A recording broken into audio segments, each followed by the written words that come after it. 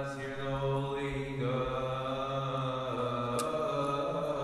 Blessed is he who comes in the name of the Lord of hosts. Bless, O Lord, the reading of the Holy Gospel according to St. Luke. Glory to you, O Lord.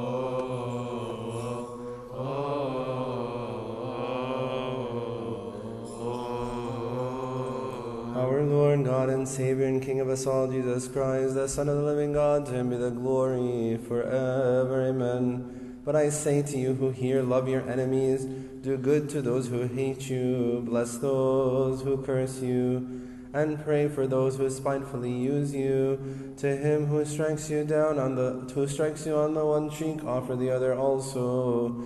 And from him who takes away your cloak, do not withhold your tunic either. Give to everyone who asks of you. And from him who takes away your goods, do not ask them back.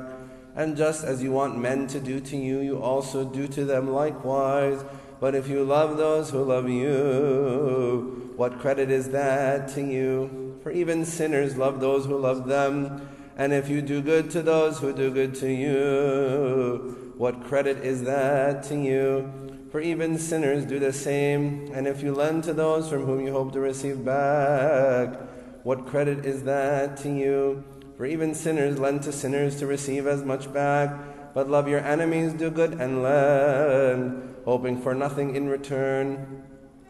And your reward will be great, and you will be sons of the Most High, for he is kind to the unthankful and evil. Therefore be merciful, just as your Father also is merciful. Judge not, and you shall not be judged. Condemn not, and you shall not be condemned. Forgive, and you will be forgiven. Give, and it will be given to you. Good measure, pressed down, shaken together, and running over will be put into your bosom. For the same measure that you will use, it will be measured back to you.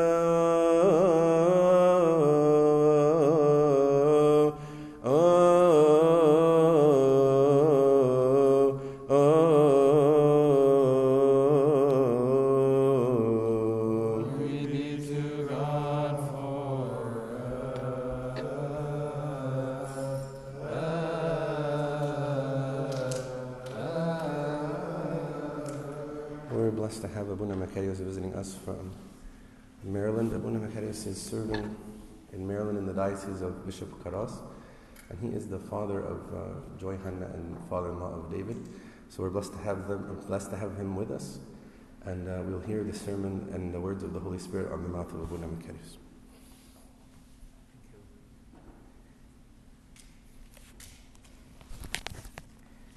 Thank you, Abuna Yusuf. I thank you for allowing me to come and pray with you, and also thank Abuna Theodore for the blessing of having me to be with you.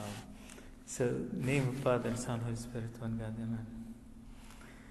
So, our subject today is according to what we have read from the Gospel, is our God is a generous God, and we are all called to be. Please allow me to be called generous like him. So today the reading was from the Gospel of St. Luke from verse 27 to 38. And we will focus only today on the 4 of the verses that we have heard. And that's 27 when it's about the loving of our enemies, which is always a hard subject. But he says this, but to you who are listening, and Jesus is trying to make them pay attention to what he is saying. Forget your prejudice and everything and start to listen to me. He says, love your enemies, do good to those who hate you. Bless those who curse you, pray for those who mistreat you. If someone slaps you on one cheek, turn to them the other also. If someone takes your coat, do not withhold your shirt from them. Give to everyone who asks you, and anyone takes what belongs to you, do not demand it back. And then the fourth verse is the golden rule, which do not do to others what you don't want others to do to you. So there are 4 requests here we'll go through, and we'll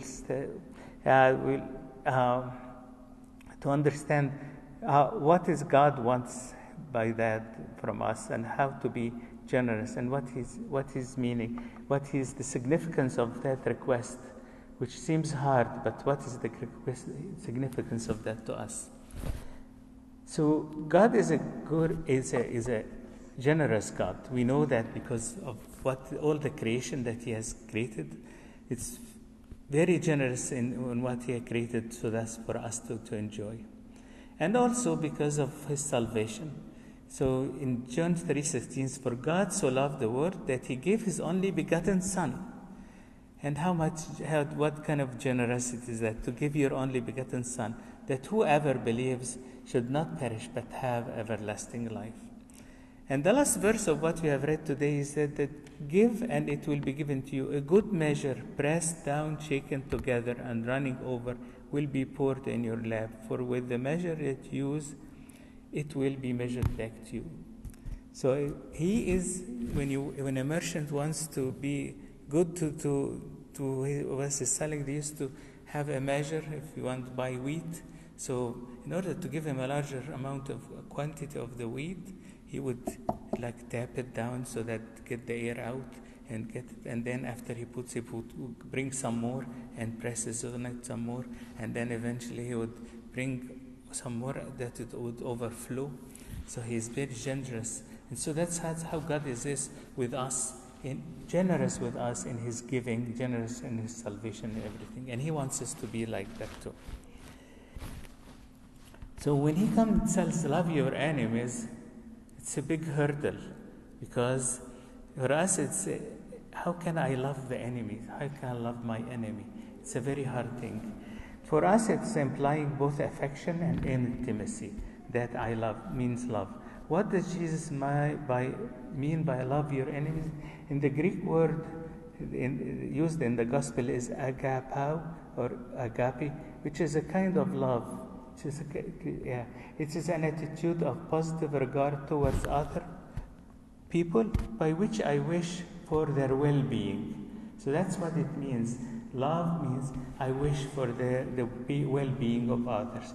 This is the love what God has for us. He also wishes for our well-being. And He does not ask anything back from us. Can we give Him anything to pay Him for His love? There is nothing else. So and when He gives us love, He is really giving it without any expectations, unconditional love. God gives every person to experience that love without exception. Everybody gets from His love. God wishes the fullest well-being of every single person. That love is often not returned. It is often even rejected and ignored. And in the parable of the prodigal son, the father continued to go out looking for his son to come back. The father continued to love his son. Jesus did the same on the cross with people who were nailing Him on the cross. And why our Lord Jesus prayed for them, for their being forgiven, that they might come to a realization of just what they were doing wrong. He was forgiving them, asking that they would return and know what they were doing. And in this sense, loving our enemies seems altogether reasonable, because it is only thing to do to help the so-called enemies. We don't have enemies. Christians don't hate, but it's sometimes that there are people who are annoying us or want to harm us, but we want to help them to come to God. And so that's either we fight them and then we lose them, and then the world will be full of wars, or we try to win them back. And that's Jesus prayed on the cross for those who crucified Him, so that He would gain them to His kingdom. What can we do to help them? By asking the question, I have turned the focus from myself to them. Instead of focusing on my hurt, what can I do to help them? I have turned to them to see what I can and for them, to help them. And this is what God is expecting from us, to be like Him and love like Him. And as usual, the Christian has two wings, like to fly. The first wing is the struggle, what I do and my part. And the other wing is the grace of God, which is given to me by the Holy Spirit. So in order for me to love, it's a hard thing. But what can I do? There are things that I can force myself to do. I can start to smile in their face. I can start to help, to pray for them. And so these are what Jesus gave us the guideline to do. Do good to those who hate you. It means like to try forcefully to do something good to them, help them, and when they need help, I would give them the help. And bless them, those who curse you. To talk about them in an appropriate way. Sometimes, like I can say they are nice and they are good, but there might be things that I can at least not talk about them in a bad way. There was a story about a monk that meets the priest of the idols, and he wanted to praise him and tell him, you're active, you're energetic, you're good in doing things. So he was able to find something good to tell him, to love him back. Pray for those who are spitefully use you. We ask the blessing of God for them and for their families. And do I do all that altogether? Although I am still carrying hurt in my heart, yes, I will still force myself to do it, because that's my part of the deal, that I force myself to bless them, to pray for them, to ask for their own good. And this is a struggle, but on the other hand, after that, God will give me grace. He will put in my heart to be able to love them, actually, will empower me that I won't be able to carry any hatred for them in my heart. And that will come through the grace. But it's always these two parts that have to go together. My struggle, my heart, my work, and the Holy Spirit that will give me. The second one, after this, love your enemies, is to him who slaps you on one of the cheek, offer the other. And it's always taken, it says, do not fight. In Matthew, the book of Matthew explains it a little better. It says, do not fight evil with evil, but to him who strikes you, do not fight him back. Jesus, he didn't, when the slave at the time of his trial struck him on the face, he didn't give him the other cheek. They told him, why are you striking me? So we are not to strike, meaning not to be subject for people to hurt us without going and asking for our rights. We are not to do that. If I have right, I go and ask for it in the lawful way. But I should not be like not allowing them just to slap me on the face. That's not what the verse is saying. But if he says, if I have a right, I should ask for it. But if I'm in a strong position to go and get my right, but then I would let it go, just for the sake of a peace of mind, or for the sake of having peace between me and that person, then out of my strong position, I'm allowing that to go. There are 5 levels to deal with that. Either people would fight, if someone got hurt, they would fight with even worse evil, or return with evil, like an eye for an eye, as they used to say in the Old Testament, and a tooth for a tooth, or return the evil with less evil, or do not return evil at all, or the better position would be return evil with good deed. And as I get closer to the Holy Spirit, I will be able to get to this highest level. What is the wisdom of God in this command? I should have pity on this person doing the evil because he is subject to going to hell. If he is doing wrongful things like that, then he is subject to be going to hell. I should try to give him an excuse that he is driven by the devil. And so if I receive the evil by good, then I am stopping the evil from spreading and defeat the devil and stop him from destroying people's life. That's what the devil wants to do. And that's how wars started, by one nation doing something and the other one to return, and war has started. If I am doing that for the sake of fulfillment God's commandment, the Holy Spirit will help me to do that without hesitation.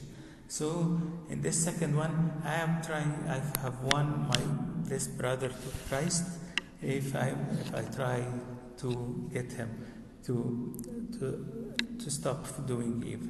The third one is, from him who takes away your cloak, do not withhold your tunic. And in Matthew also says, if he wants to sue you to take away your tunic, let him have your cloak.